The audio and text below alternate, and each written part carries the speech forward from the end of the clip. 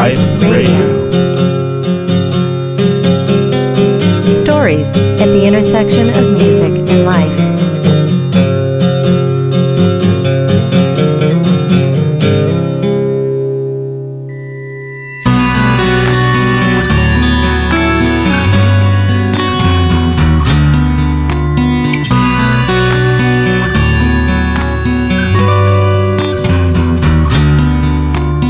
Welcome to another episode of Music Life Radio. I am your host, Dan Sauter.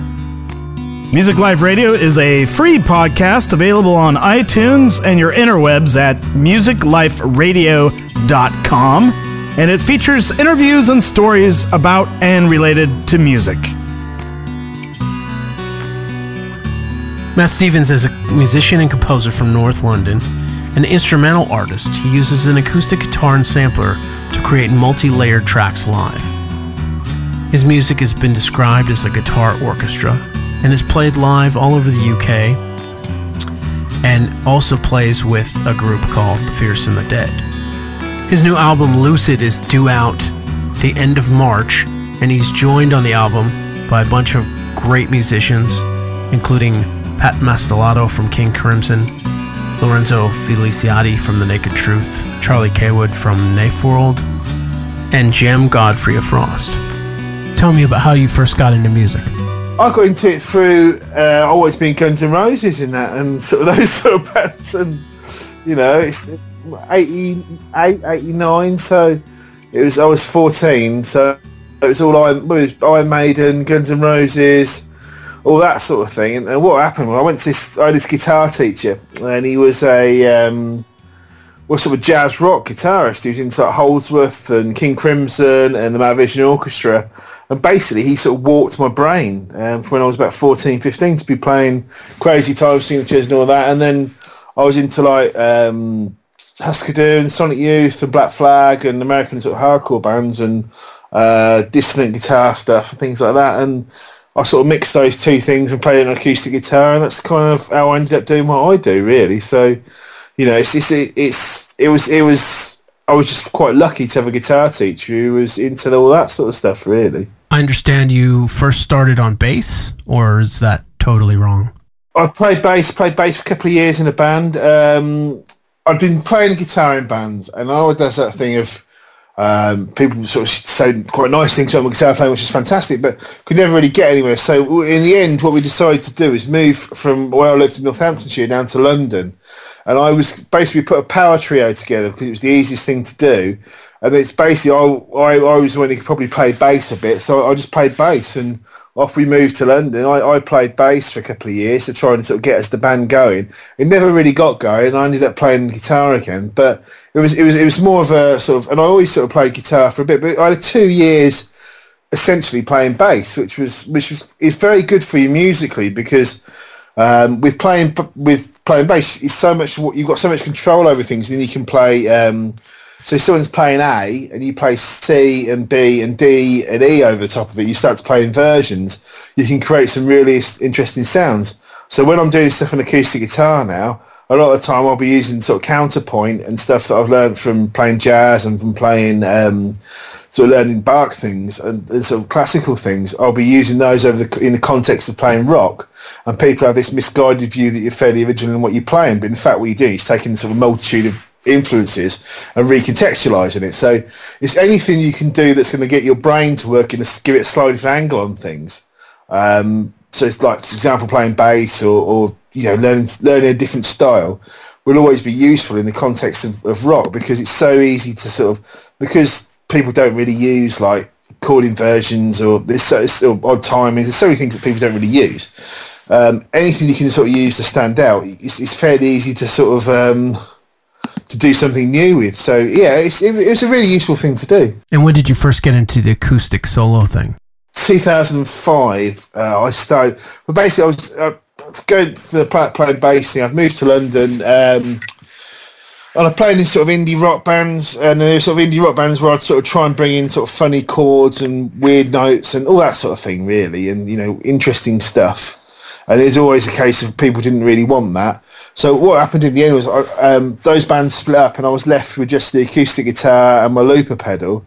It wasn't even a real looper pedal; it was a delay pedal actually that I adapted to use as a looper pedal, and I ended up with that was the only equipment I had really. So it was a case of all I could really do was use what I had, and because I couldn't drive or anything, it wasn't like I was going to be able to carry around a Marshall stack and so pre the internet it was quite. I wasn't online at that point. I wasn't really networking or anything like that, so I didn't know anybody. So it was just a case of using the tools I had to develop a new sound. Once I'd sort of learned that I could get a new sound out of it, I realised, well, hey, I can just do loads of layers with guitars here and do so many different things with it. You could have 16 guitar parts and really orchestrate the guitars like you can on a Radiohead or a Johnny Marr record. And you can sort of think, well, okay, this could be a really interesting thing to do. So then it became an approach that was no longer out of necessity, but of choice. So yeah, it was a really useful thing to do. And when did you record your first solo album? 2008. Well, I did an EP in 2007, and then I did an album in 2008 that I'd been recording for I think for a year or so before that. So I can't remember for the EP. The EP was started 2007, and then the first album came out in 2008, which was just acoustic guitar. That was, and just layers and loops, and just pretty much as a live record that we sort of recorded. And then I just did loads of gigs off the back of that, and then I ended up doing sort of lots of prog sort of type gigs because people sort of heard that I was doing things with odd timings. I talked about Robert Fripp a lot, and people sort of adopted me into the prog thing, which was great. So then I could do a lot of these sort of gigs supporting like well-known progressive rock bands, and I did the Ghost album 2 years after that, where it was it had a lot more layers on it, and it was more of a collaborative sort of thing. So yeah, it was a gradual sort of a gradual move really. But yeah, I started in 2008 with that. So tell me about the new album. Yeah, it's all done. So I've just spent the last year working on that really, this one's more about taking the acoustic guitar and moving towards probably a more electric sound. There's still stuff that sounds like the earlier material with the acoustic guitars, but this one's more sort of, it's got a lot of guests on it. It's got Jim Godfrey from Frost playing a solo on it. It's got Pat from King Crimson on it. It's got my friend Lorenzo on it. It's just got lots of really interesting people. I mean, and a lot of these sort of guys that I've met really through doing funny progressive rock gigs really, and just gradually becoming friends with people. And someone just said, "Do you want Pat from King Crimson to play on your record?" It's like, "Yes, please. Yes, I would like that." And there was no real plan. And then my friend Stuart played drums on it. He's an incredible drummer. And Charlie plays in a band called Knife World, played bass on it. And my friend Emmett, who's in Chrome Hoof and Guapo and Knife World. And it's just basically from my friends really who play on the record. And it was just, and there's loads of other people I could have had work and I'd like to have worked with, I'd like to say Simon again. I'd love to work with him. And I've sort of done Shine Back with him as well. But yeah, it was just really to a pool of mates, really, and everything was done by chance and by the people I was friends with, really. Well, I got a chance to listen to the bridge really quickly, and it sounds awesome. Thank you very much. That's very kind of you. There's a lot of other tracks on the record as well, where they've got more of the sort of acoustic sort of feel and stuff. So it's quite a varied record. But yeah, I mean, it's very much like to have the violins on there and have the sort of heavy parts, and then there's a lot of variation on it, really, I suppose. So it's there's a lot there, really, I suppose. I just want to tell you, I've been listening to your music, both your solo stuff and The Fierce and the Dead, and it's been really inspiring to me to want to get out there on my own. I mean, that's very kind of you. Thank you. I mean, the thing with The Fierce and the Dead was very much about making it, because a lot of people think instrumental rock bands is going to be widdly solos all the way through and all that kind of thing. That's kind of not really what we do. There's not a lot of soloing. There's not lots of flash playing, and it's kind of quite song orientated. It's very much a case of even though we haven't got a singer, it's still very much about having this quite structured, sort of tight performance, especially on the Spooky Action record. And it's gone down really quite well, the album. The reviews have been really positive in that, and which has been fantastic. And I mean, you do get the sort of people sort of say to you, it's like, well, why haven't you got a singer? And it's like, well, why have other people got singers? I don't know. I mean, it's like, you know, no one says no one said to John Coltrane, why haven't you got singing on it? Or no one said to Bach, there's no singing on this. It's like, why do rock bands have to have singers, really? So we just did it because we loved it, you know, doing it like that. So yeah, it's a funny one, really. But the reaction's been really positive, and thank you for that. That's very kind. But the reaction from the reviews, and you know, it's sold reasonably well, and people seem to like it. So we've been doing a load of gigs recently, and most of the gigs are getting quite busy now, so which is pretty amazing, because when you sort of think, well, this is really odd music for people to be actually coming and seeing, because it's like, you know, there's no vocal hook for them, there's nothing for them there really to, you know, if people don't know it. And a lot of people are put off by anything that, you know, instrumental rock music. What's that sort of about? But when they come and see the show, and it's quite an energetic, you know, we don't stand there and look at our instruments. We're a rock band live. We move around, and we really sort of put a lot into the performance of it. And I think it's the way we present it. And we've sort of played shows with hardcore bands and really sort of noisy thrash punk bands, and gone down all right. And you know, we play with progressive rock bands, and also and post rock as well. We've done sort of post rock nights, and although we're not any of those things, and we don't really fit in, it's been, you know, one of those sort of a really good experience of playing with all those various different types of bands. You know what I mean? Because we can sort of get away with it, really. This is the Fierce and the Dead with Arc off the Spooky Action record.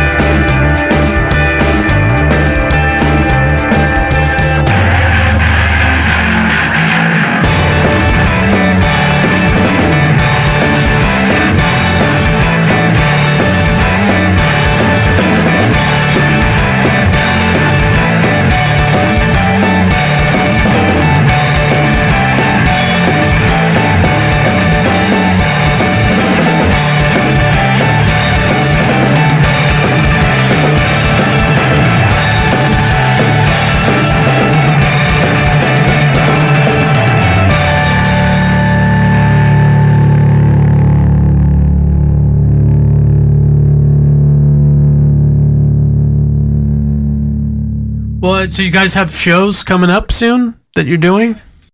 Yeah, loads. Yeah, I mean, we've got. It's been the first year.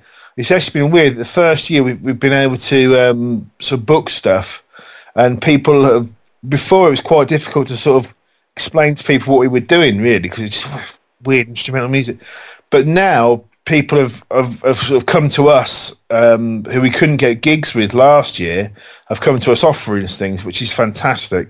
So it kind of shows that the things got a little bit better for us, really. So I think all in all, it's getting better. It's just a long old graft, really.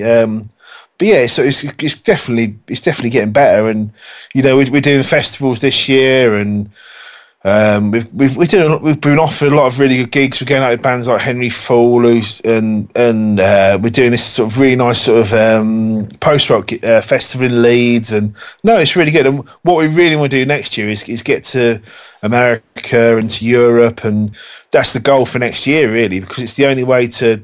I think in terms of the UK, there's not that much sort of left for us to do. You know, we've played everywhere, really. So really, it's the next sort of big job is to try and get to Europe and the States and sort of gradually work our way around. What we are thinking of, there's been a few festivals that are interested in having us over there to do, like, if we could do one gig in America in a festival and use that to fund a short tour, and then sort of come home, sort of just do a week or two, and then sort of come back. But we'll just have to see what comes up, really. But we really, you know, playing the stuff from Spooky Action Live is really good fun. It's a really, really enjoyable sort of thing. So yeah, no, it's been a really good. It's just been amazing that sometimes we sort of take a step back and think that really, you know, there's 100 people here, and we're in this big, quite a big venue, and it's quite busy. And they're jumping around to this weird instrumental rock music, but it works, you know what I mean? So it's fantastic. Yeah. It's just, it shouldn't work, really, to be honest, but it does. Yeah. So you guys have been together, you said almost 20 years, or you just known the guys? The Fierce and the Dead started in 2010, sorry. I mean, I played with the guys off and on since school. And Steve, well, apart from Steve hadn't played with us before, but he plays guitar in the band. But initially it was me, Stuart and Kev basically had various different bands through our 20s. And then 2010 we started this, we got together to have a jam. We thought, well, we'll still play together, and we sort of played with each other off and on, and there was that sort of unique sort of chemistry there, really, that we sort of played together a lot.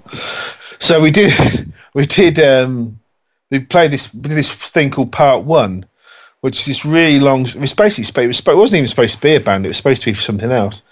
We just jammed this thing out and recorded it, and it became this first EP, and people really liked it. So then we sort of carried on, and we've really enjoyed doing the music. And we got Steve in on acoustic on second guitar in 2011. So 2011, end of 2011, start of 2012. We did the EP and that, and then. It's been 4 years, Facing the Dead, basically. So it's gradually grown. It's been a very, very gradual thing. And I think we never expected it to become as popular as it has now. So, you know, in terms of our very limited ambitions, we've already exceeded any expectations we ever had. So anything that we're currently, anything that happens now is a bonus point. So, you know, to play to sort of, you know, last time we played in London, in sort of North London show, there's 150, 200 people at these gigs now. So it's like this is beyond what we expect. So, you know, we'll just have to see what happens with it all, really. What is you guys' writing process? Do you go away? Each one of you goes away and pull stuff, or you guys jam? It's a bit of everything, really. What will tend to happen is myself or one of the other guys will bring an idea in. So it might be one riff or one couple of chord sequences, or it might even be just a, sort of feel, or we sort of develop it as a collective. So the difference between the solo album, so if I bring an idea in for the solo record, it's like I will decide what happens, and I have the sort of pretty much the final say over it. Whereas if it's with Fierce and the Dead, it's very much a collaborative process. So it'll be, the other guys will have an equal say. It's certainly not my band, the Fierce and the Dead. It's a question of all of us working together. So what I'd say, the process of it is someone brings an idea in and we all sort of batter it to get death and change the parts, and everyone's got everyone's free to come up with their own parts, and by the time it comes out the other side it sounds like us. And so the process is very much someone brings something in, we all come up with parts for it, and then it comes out the other side and it's no longer what we expected it to be when he first brought it in, but it's normally something quite interesting. So that tends to be how we sort of come up with stuff, really. And how does that differ from your own stuff, working on your own material? With the solo stuff, I tend to come up with a chord sequence or a little riff, and then I'll develop it on my own. And sometimes what I tend to do with this record, it's been very much a question of getting the collaborators in, and sort of it's like with these, it's not a case of I'll give them a rough outline of what they want, of what I want from it, or Kev will program something. Kev produced the record, and we'll have a rough outline. But really, I think the key is to choose people who are really good and let them do what they do, because if you've got really good players, it seems pointless to try and say to them, "You do this." You know what I mean? If we can. What you want them to do is be signature players who can just come in and, like Jem's solo on The Ascent. I didn't tell him what to do at all. We just talked about the Mahavishnu Orchestra for a bit, and then just off you go, and how it came. And it was the same with Pat's parts and Lorenzo and Stuart and Charlie and all these guys. It was just, if you've got really good players, and you put them in a room and you give them, fairly interesting parts to play, you'll get something great out the other end. And it's with the parts, like some of the things, like you get Pat's playing 13s and 7s, and you get Jem solo. You're going to get something interesting at the end of it.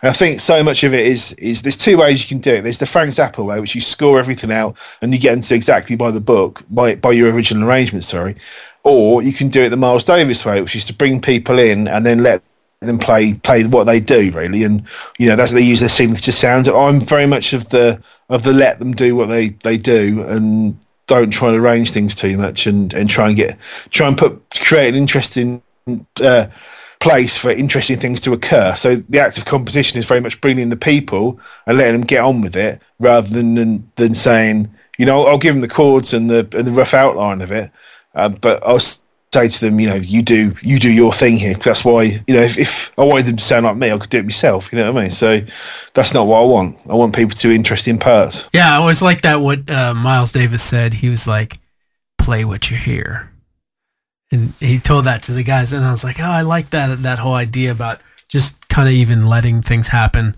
on the spot, because you might get some magic there, and if it's recorded, then that could be something historical."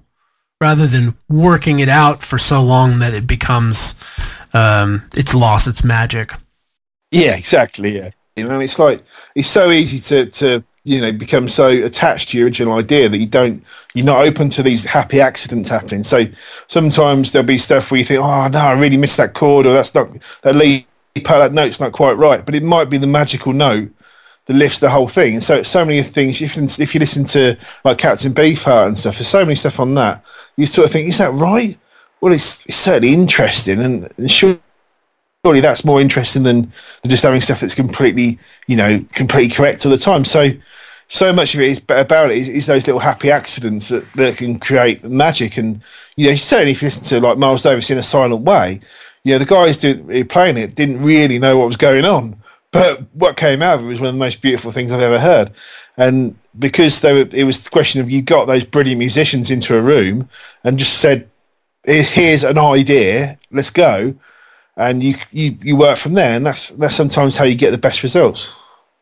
But you have to be really careful who you pick to work with, though. That's the art of it. You gotta have people who are gonna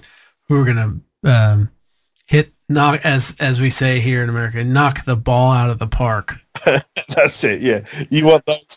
Yeah, that's very true. I mean, I'm really lucky that so I've got a lot of good mates who are really good musicians, and I think a lot of it's because sort of going on tour with Knife World last year, and those, they're fantastic players, and Carvus was in a band called Cardiacs. I don't know if you know.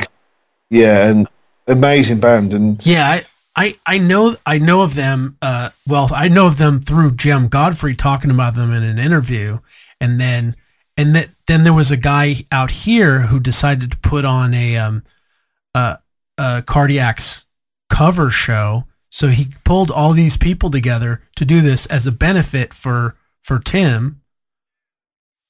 And they sent him whatever money, the proceeds they had, but it was great for me because I got really exposed to the music and seeing people play it live. Now, some of the groups were better than others, but there were some amazing moments that night. It's not easy to play, is it? That stuff. No. I remember me and Jem.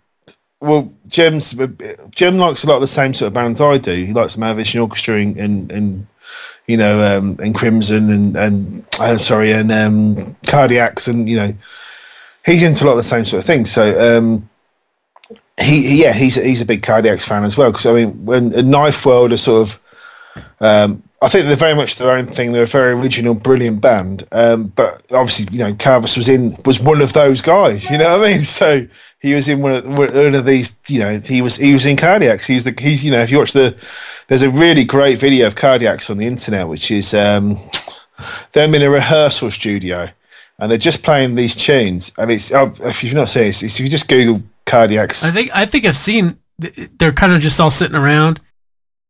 Yeah, and Jim's naked. Right. He's got the dot. They're going, and Carvus is there. Carvus is the guitarist.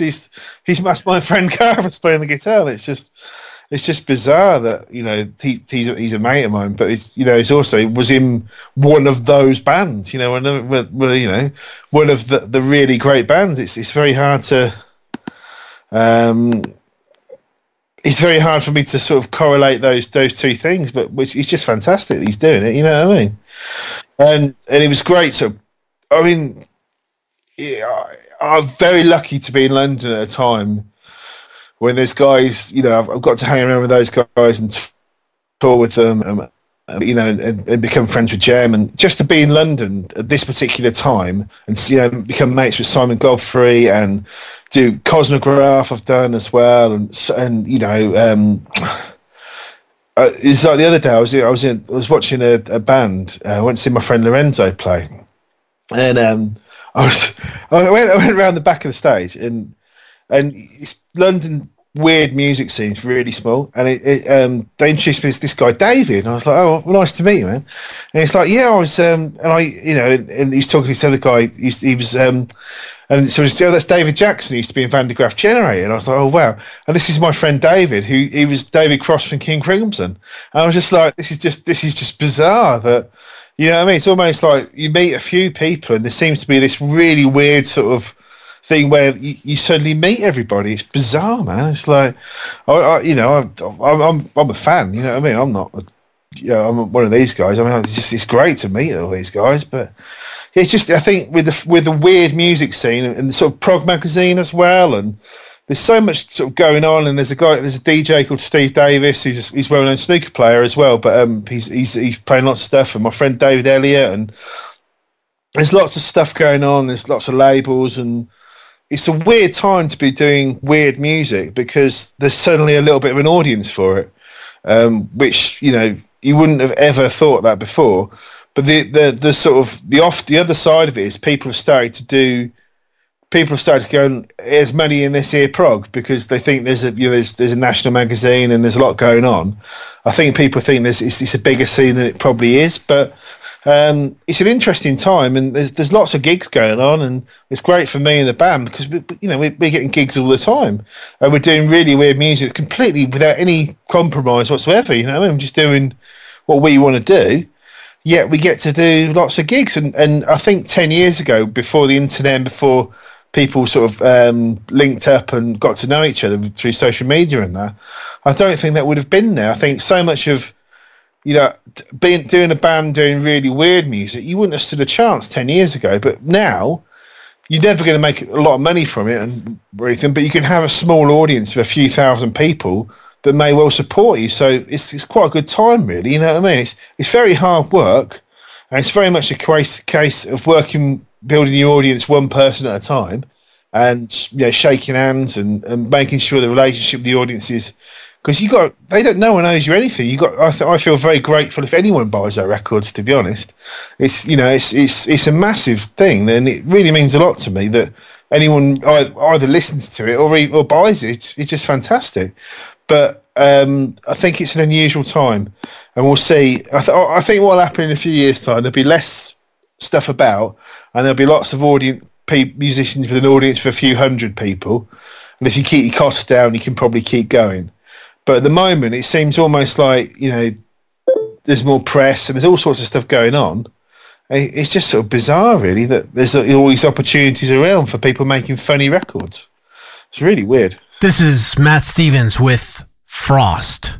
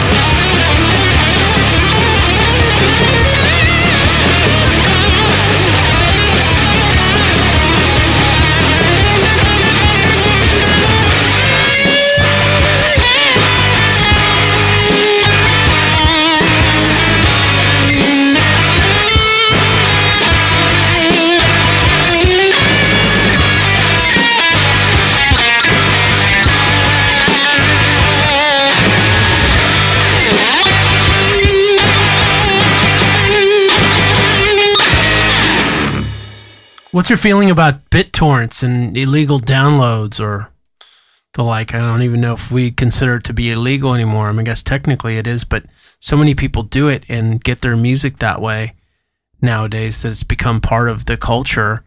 As a musician, I kind of have always felt like, well, that's cheating the musician. Some people just kind of feel like they want to do it because they don't want to pay maybe record labels. I mean, I love now that it can go direct to an artist and pay them directly for their stuff rather than, there being all these other people are getting a part of it. Now the musician is getting more of it. But in terms of the torrents out there, I don't know. It's something that I kind of like to ask people, and I kind of feel like it's not so much controversial as like, well, you either like it because it's getting you more exposure, or you don't like it because it's eating part of what you might have as profits or breaking even. Yeah, my thoughts on the I mean, I don't know. I mean, I think it gives and it takes away because people discover you through torrenting. I think that's a useful thing. I think torrenting is less I mean, I think a few years ago, I was quite excited that torrenting was getting people a new audience. Now everything can be streamed on YouTube or Spotify. I think it's less defendable, to be honest, because, I mean, even though Spotify is a massive rip-off for artists and no one makes any money out of it, but at least there's a legal way of doing it. So, I mean, I think as a musician, you really want to be heard. I think if you're not on torrenting sites, you probably want to worry a little bit because sometimes it's useful to be on there, you know what I mean? Because I think there's certain people who will torrent music, there's certain people who buy music from record shops, there's certain people who stream music, there's certain people who buy music from iTunes, and it's very hard to move them from one camp to another. I think a lot of the torrenters have possibly moved to Spotify because it's legal and it works really well. But neither of those two things are particularly going to make you a living.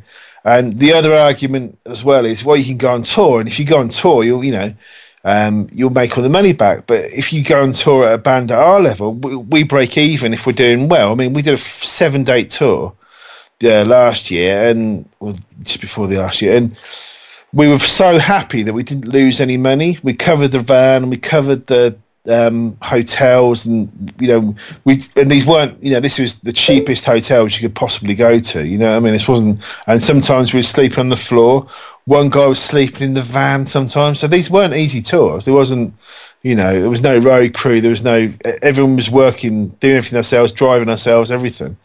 And for us, for bands like us, touring is either losing or break even thing.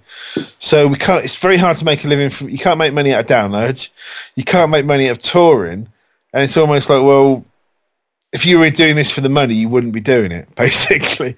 I mean, I do it because I love it and I love the music and I'm really passionate about the music, but I'm certainly not, I think, I don't know, the internet has given and take away. It's given us a fantastic, wonderful chance to talk to an audience, and that's a gift. I think that's much better than it was before.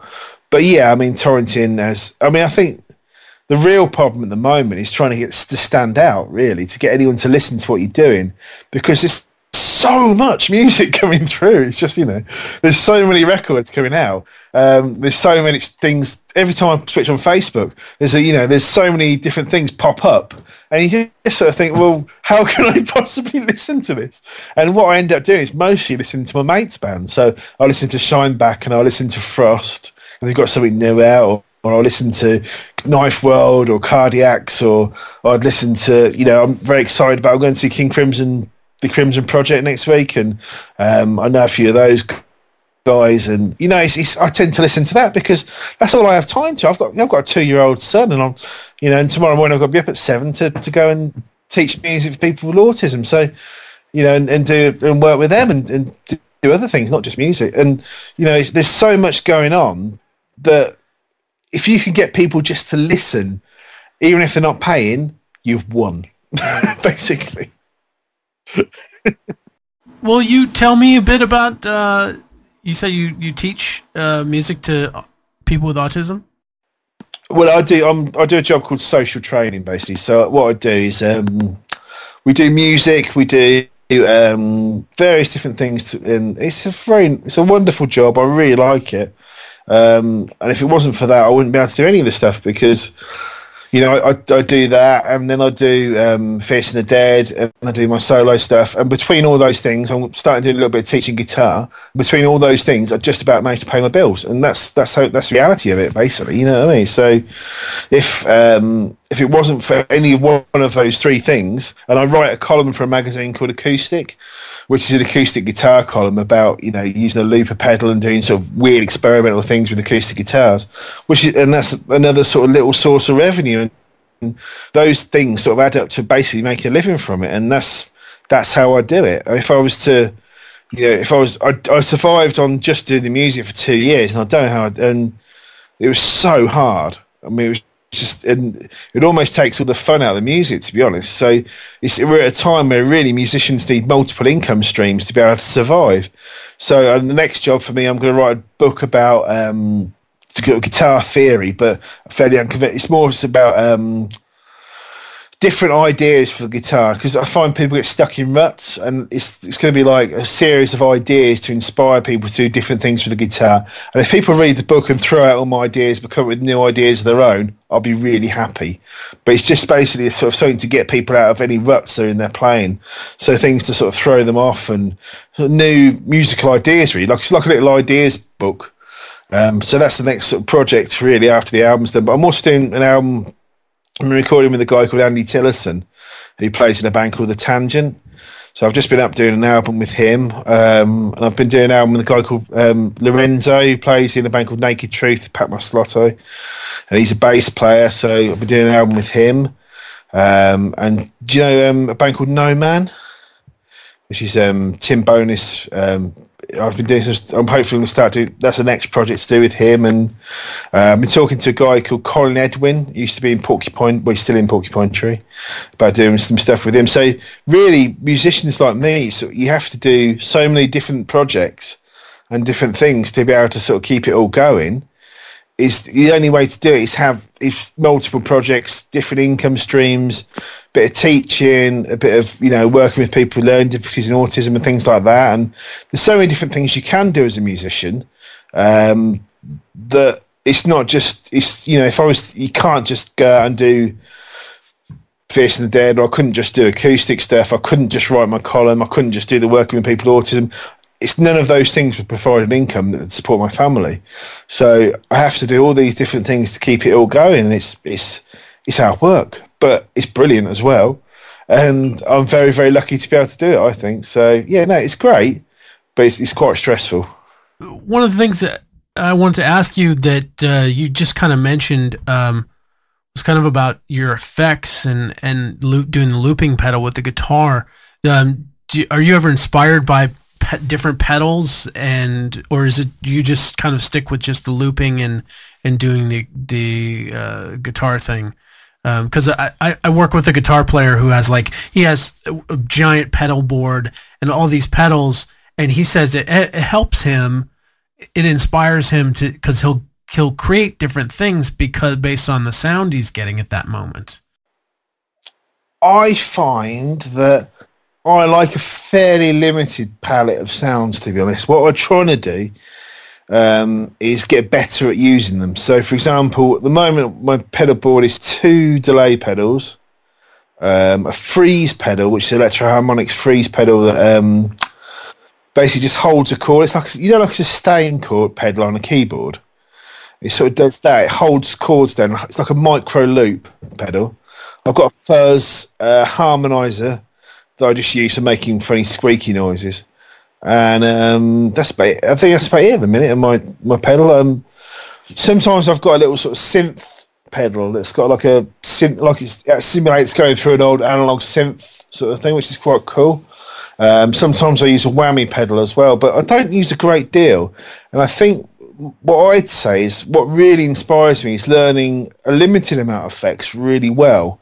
And really, I use a pedal called the Line 6 DL4, which is one of the most limited pedals there are for looping. It's not a great pedal, to be honest, but but I've learned it so well that I can make it do really interesting things because I know the sounds. And sometimes I haven't really got any sort of I haven't really got choruses and flanges and nothing like that in my rig. So everything's fairly simple. I wouldn't use multiple effects. I don't use any time-based effects other than delays. And, it's very much a case of learning things specifically. So I totally get where coming up with new sounds can really inspire you. But my specific concern with that is you can spend hours effing about with sounds, but not actually create anything. And I think that's the same problem I have with using Logic or Cubase or Pro Tools. I'll sit there and I'll go, I'll sit there with a virtual synth and I'll sort of look at it and try 500 different presets and not actually make any music. So the more effects I have, sometimes it can lead towards inertia. So you have this, it's like, when you go onto the internet and there's so many different things going on, you don't actually take any of it in. So you can watch 5 minutes of one video, 5 minutes, you know what I mean? It's so much, it's a delta of content. And I think sometimes it's easy to do the same sort of thing. There's so many options, you don't actually achieve anything. So if you can use a palette of effects like that, more power to you. That's brilliant.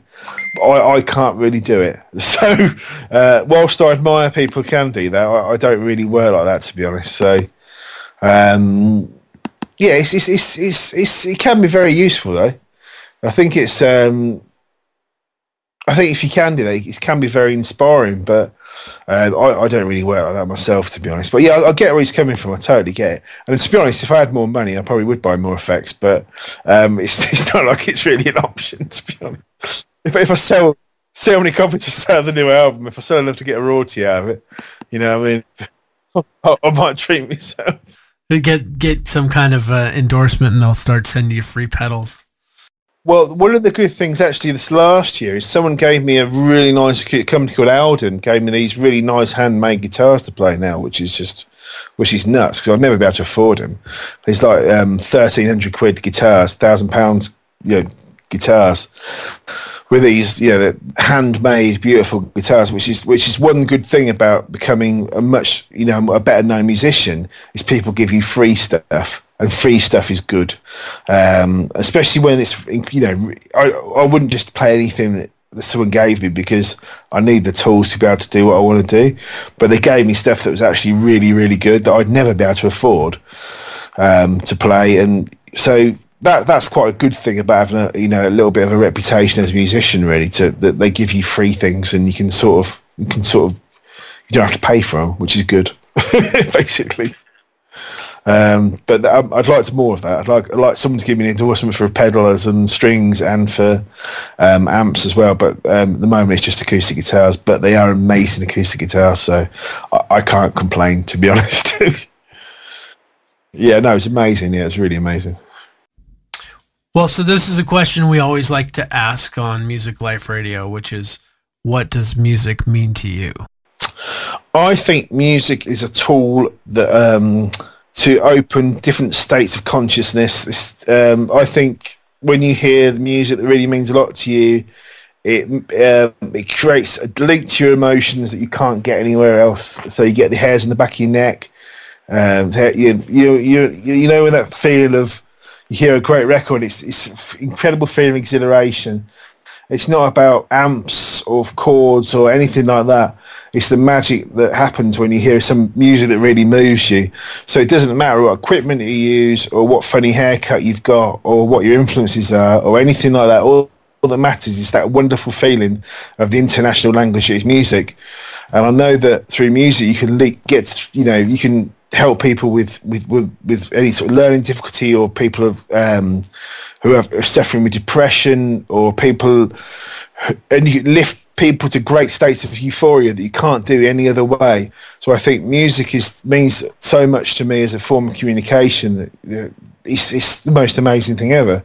And it's not even about just purely the music, it's the states you can get to through music. So it means everything to me. It's very important. It's a wonderful thing. Well, thank you very much for your time. And would you like to impart anything else to our listeners?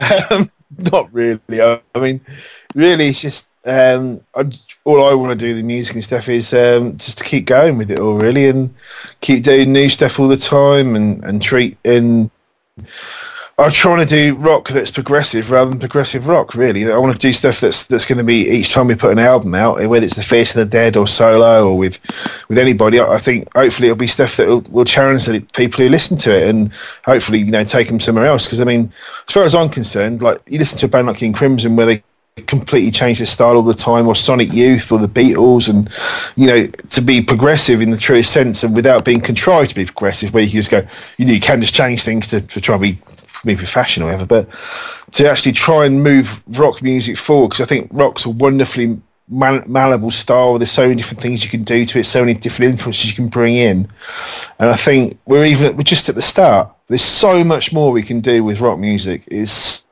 so different, many different influences in terms of jazz, chord substitution, big band harmony, and rock. We haven't even started. There's so much we can do. We listen to Joe Pass or Voivod or Sonic Youth or King Crimson. That could be the start of where we can take harmony with rock music and energy. Imagine having the chords of Joe Pass with the energy of Black Flag, and and there's so much you could do with rock. I think it's so easy to think, oh, we've done it all, and there's so much more we can do. And I think we're just at the start, really. I think, even 40 years ago, people were saying everything's been done with rock music, and they were wrong then and they're wrong now. This is just the start of it all. Where can we find your music online? Matt Stevens. If you just Google Matt Stevens, but if you Google Facing the Dead, facingthedead.com for the band, and Matt Stevens with a V guitar.com is my solo stuff as well. But if you just Google Matt Stevens Lucid, it will come up. We're all there basically. So it's it's if you want to find me, the albums on iTunes, Amazon, all that stuff as well. So yeah, it's all there really. And yeah, it's if people want to check it out, that'd be great. All right, man. I won't keep you. I'll speak to you soon, Josh. Take care, mate. All right. All right. And send us that link, yeah? I'd like to hear your stuff. Okay. All right, mate. I'll see you soon. Take care, man. Okay, you too. Bye. See you later. See you. Thanks for everything today. See you. Bye, mate. Bye. Bye. I'd like to thank my guest, Matt Stevens. It's been great talking with you. You can check out more of his work at mattstevensguitar.com and also his band, fierceandthedead.com. I highly recommend both the Spooky Action record as well as Matt Stevens' new one, Lucid. And we're going to play a track off that right here. It's called The Bridge. I'm Josh Almond for Music Life Radio.